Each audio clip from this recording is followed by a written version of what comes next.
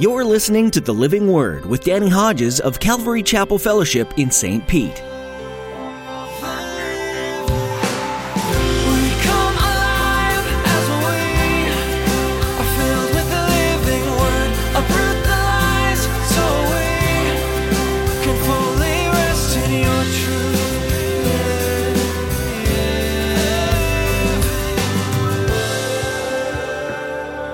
Fear is natural. Fear is a natural emotion. The only way to overcome fear is by faith. We all know what it is to fear. Even some of God's greatest servants. I don't know a greater New Testament servant than the Apostle Paul. On the day he got saved, God communicated to him through a man named Ananias how much he would suffer for the name of Jesus. And he did suffer much. He suffered. And there were times he felt weak. The Bible says over and over to not be afraid. By this, we can ascertain that fear is a normal emotion that we all wrestle with from time to time. However, God commands us to be led by faith, not fear. In today's message, Pastor Danny teaches us that the opposite of fear is faith. Though we may be afraid, by faith we must step out to share the good news of Jesus Christ, knowing that God is empowering us to do His work just as He was with all the saints who have come before us. Now here's Pastor Danny with today's edition of The Living Word from the book of Acts, chapter 4. To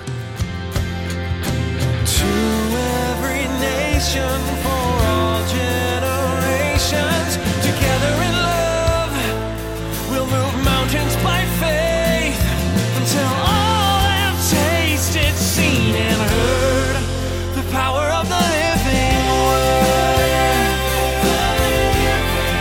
The power of the living Word. The power of the living Word. We have the greatest message, the only message that can save somebody's soul. There's only one name, Jesus Christ. And only one message, His death, His burial, His resurrection. That is the only message that can give anybody hope beyond this life. And we have it. But I know what some people are thinking. I know. I just don't feel up to the task. That's what some are thinking. I'll just invite them to church. And people tell me, I can't believe these people show up week after week after week to hear a big mouth like me stand here. But evidently, God has given me some kind of gift to communicate, which is incredible to me. It's really incredible. And some are thinking, well, I'll just invite them to church and you preach to them. And there's nothing wrong with inviting them to church, and I will if they come. And in God's will, we'll share the gospel. We don't share the gospel every single weekend because the church, we believe, is for the believers to grow and to mature. And as Pastor Chuck used to say, healthy sheep naturally reproduce. But I know what some are thinking. I don't feel adequate. I feel like I'll mess it up. I'll bring them to church. I'll invite them to church, and you preach to them. And there's nothing wrong with thinking that way. But if that's the only way you think, what if they don't come to church? What if they don't come to an Easter service? What if they don't come to a Christmas service? There's some people that won't come. I don't care where we hold it. There are people in your world. If you're thinking, I just don't know if I'm up for it. I got good news and bad news. I give you the good news first. The good news is you're exactly the kind of person God is looking for. The bad news is you didn't want to hear that. You're thinking, I don't feel adequate. You're thinking, I don't feel like I can do this. Then you're just the person that God is looking for. Look at the next verse. Chapter 4, verse 13. Don't miss this. When they saw the courage of Peter and John and realized that they were unschooled, ordinary men, they were astonished. And they took note that these men had been with Jesus. That's one of the funniest things in the whole Bible. You say, why is that funny? The word unschooled, it literally means illiterate. It means somebody having little or no education. That's what these Jewish leaders looked at Peter and John. They said, these guys are just illiterate. They're just unschooled. But the second word, this one, I'll give you the Greek word and let you guess what English word we get from it. They are unschooled, ordinary, but the Greek word is this. They are ordinary, idiotus. He looked at him and said, these guys are illiterate idiots. And they were astonished. They were astonished. It's both encouraging and in some ways it stings. When I read verses like 1 Corinthians chapter 1. 1 Corinthians chapter 1, verse 26. Brothers and sisters, believers, think of what you were when you were called. Not many of you were wise by human standards. Doesn't say not any, not many. Not many were influential. Not many were of noble birth. But God chose the foolish things of the world to shame the wise. There's the sting. God chose the weak things of the world to shame the strong. God chose the lowly things of this world, the despised things, the things that are not, to nullify the things that are. That'll make you feel real important, won't it? It is what it is. You don't feel up to it? Some of you know my story. I'm sorry you're going to hear part of it again. You talk about not feeling up to it. Yeah. 19 years old, I give my life to Christ. He leads me within a few months to Christian college. I leave South Carolina, I end up in Virginia. I went as a physical education major. I thought maybe as a PE coach or somehow in sports, God could use sports, and that would be my means to share Christ. Even though I was a PE major, physical education major, they said there's still certain classes you're required to take if you're going to graduate. And one of those, my first semester, was speech class. I almost got in my Plymouth Cricket, thank God they don't make those cars anymore, and drove back to South Carolina. I was encouraged though. They got me with the speech teacher. He encouraged me, and somehow I got through that class. It was terrifying. I'm talking terrifying. And I'm not being dramatic. The first book I ever read was my second time through 11th grade in high school. Feeling that people like me were never going to go to college, they required us in high school, my 11th grade, second time through, to go to DO class. DO class. Stands for diversified occupations. And what they taught us in that class basically was how to fill out a job application and how not to dress in going to a job interview and what to say and what not to say. It was just those practical things. It was a boring class. My friend Harold DuBose sat in front of me, and because the class was so boring, Harold brought a book. Not the class textbook. He brought a book and he's reading every day and he's filling me in, summarizing me on what's happening in this book. And it sounded exciting. He said, when I finish the book, I'll let you read it. So in just a few days, he finished the book during DO class. He gave it to me and I started reading it. And I had mixed feelings when I finished the book. I was so elated because it was the first book I had ever read. I had never read a book from front to back. And I was elated because I had read my first book, 11th grade, second time through. And I was disappointed because the story was over now. The book, Jaws. Before the movie ever came out. First book I ever read, 11th grade, second time through. Go back with me now. Survived speech class somehow, but I'll never forget also that first week, Pauline epistles. Just the reading assignment alone. That was to be completed Tuesday to the next class Thursday. I was to read, I don't know how many chapters in the textbook and then read a certain assignment of Scripture. That was just one class. Had a whole bunch of classes. I was overwhelmed. Again, I felt, I'm never going to make it. I am never going to be able to do this. That's enough of my stories. You feel inadequate? You're just the person God's looking for.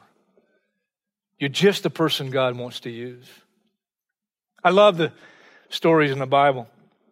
I love stories like Judges chapter 6, when God calls Gideon to deliver Israel from the ravaging of the Midianites. The angel of the Lord. That is Christ before he became Jesus.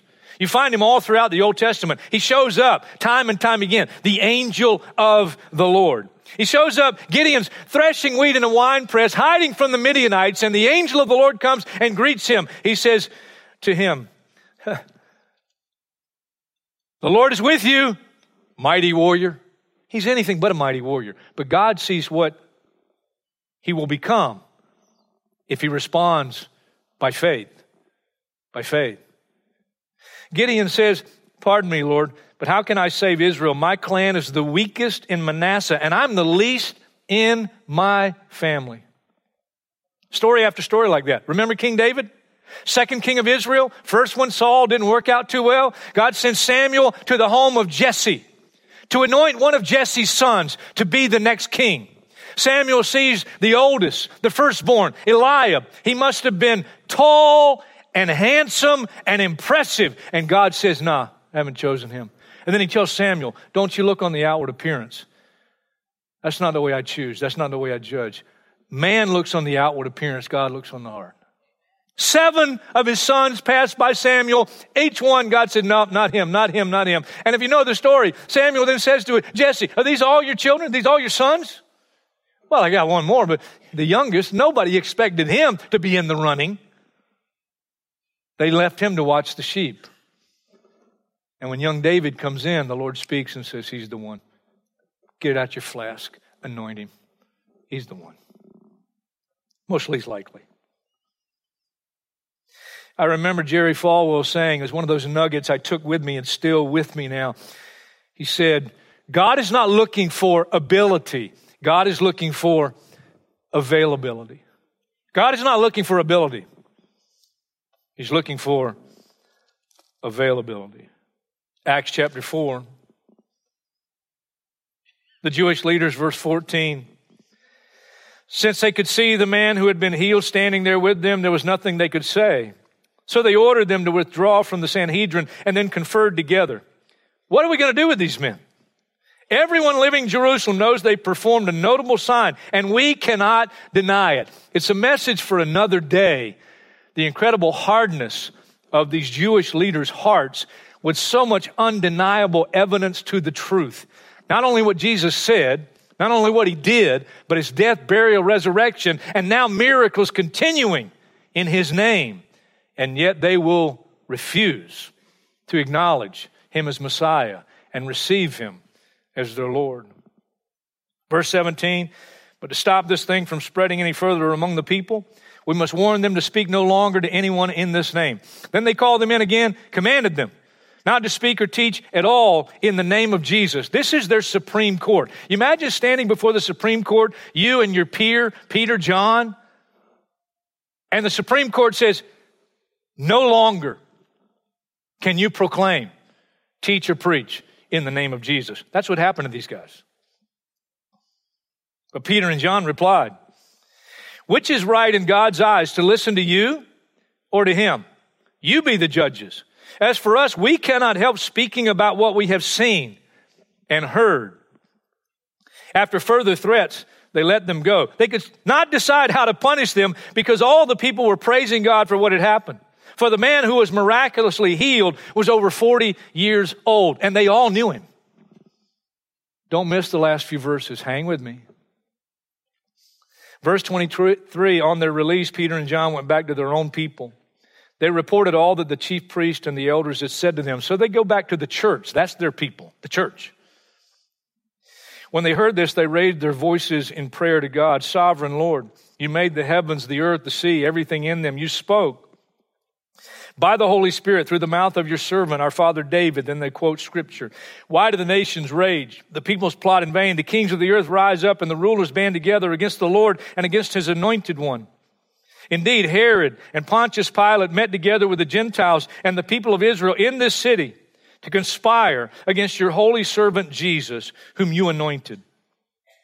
They did what your power and will had decided beforehand should happen. Now, Lord, consider their threats and enable your servants. Here's the crux of their prayer. Enable your servants to speak your word with great boldness. Stretch out your hand to heal. Perform signs and wonders through the name of your holy servant, Jesus. And after they prayed, the place where they were meeting was shaken. How cool is that? And they were all filled with the Holy Spirit again and spoke the word of God boldly. Fear is natural. Fear is a natural emotion. The only way to overcome fear is by faith. We all know what it is to fear. Even some of God's greatest servants. I don't know a greater New Testament servant than the Apostle Paul. On the day he got saved, God communicated to him through a man named Ananias how much he would suffer for the name of Jesus. And he did suffer much. He suffered. And there were times he felt weak.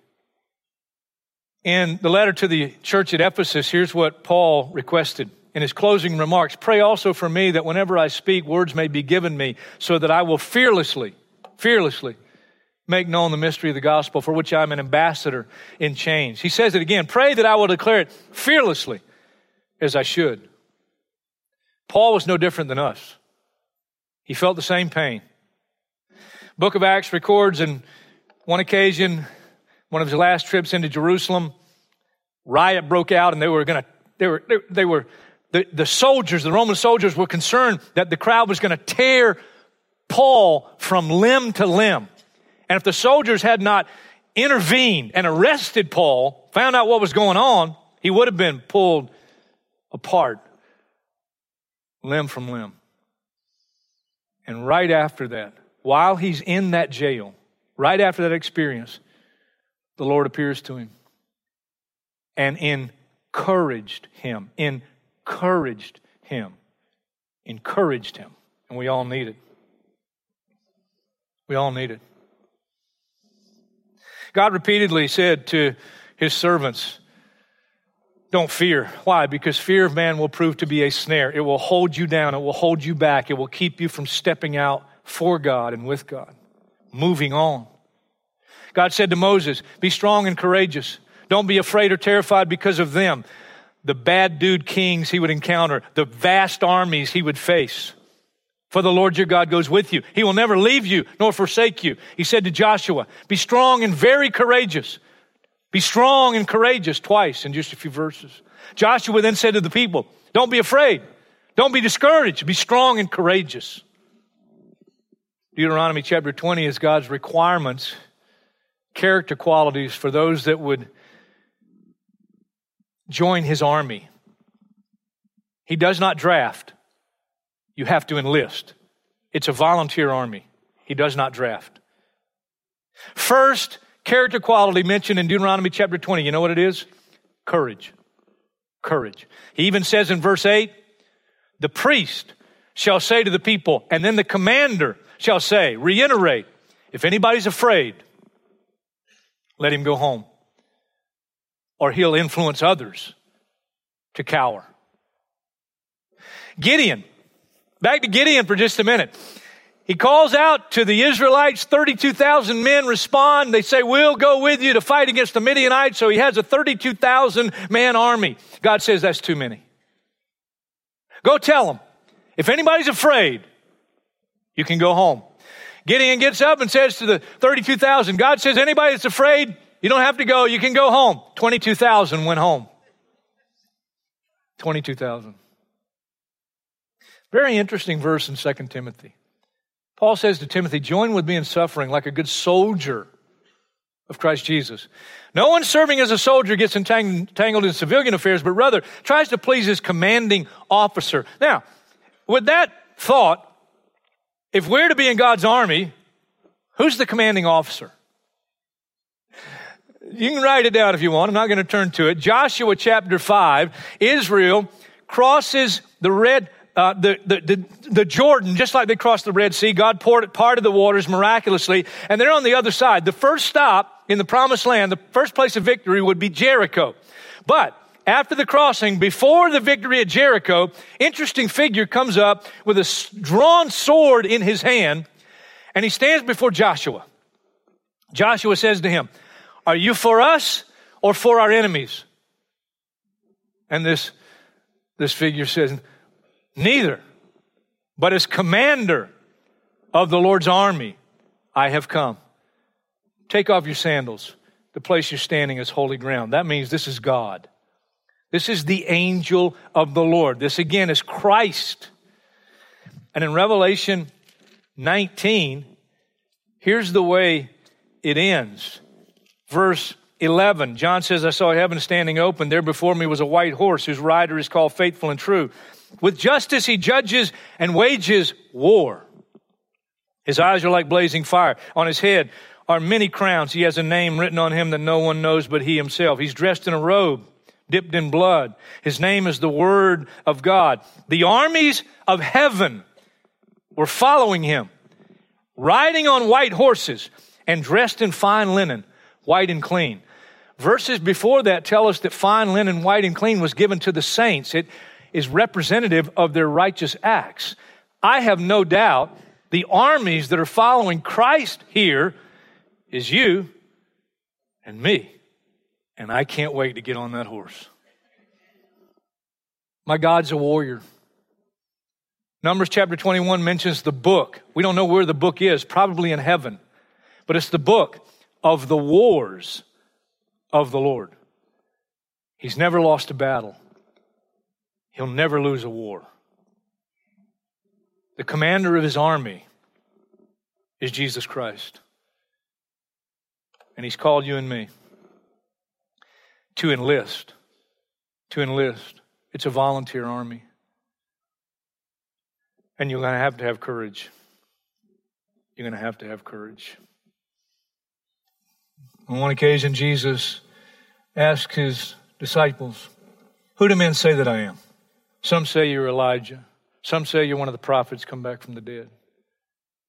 Who do you say? And then Peter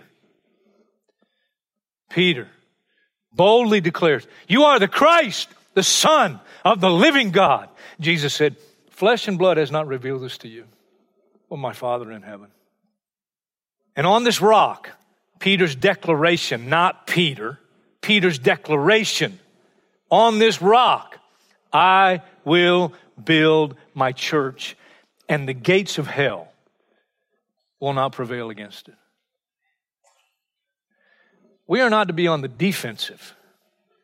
We are to be on the offensive. Peter writes this. Peter, before you start to read it, listen, this is Peter. The same Peter who, after boldly declaring, "Even if all these others fall away, I never will. I will die with you." And Jesus said, "This very night, before the cock crows, you'll deny 3 times that you know me." Peter failed. I know failure. I won't get into that. I know failure. I know times I've had the opportunity to be a bold witness for Christ, and I have not been. I have not been. And I pastor a church. But Peter would learn. He would write, "If you're insulted because of the name of Christ, you are blessed. For the Spirit of glory and of God rests on you. If you suffer, it should not be as a murderer or thief or any other kind of criminal. However, if you suffer as a Christian, don't be ashamed. But praise God that you bear that name."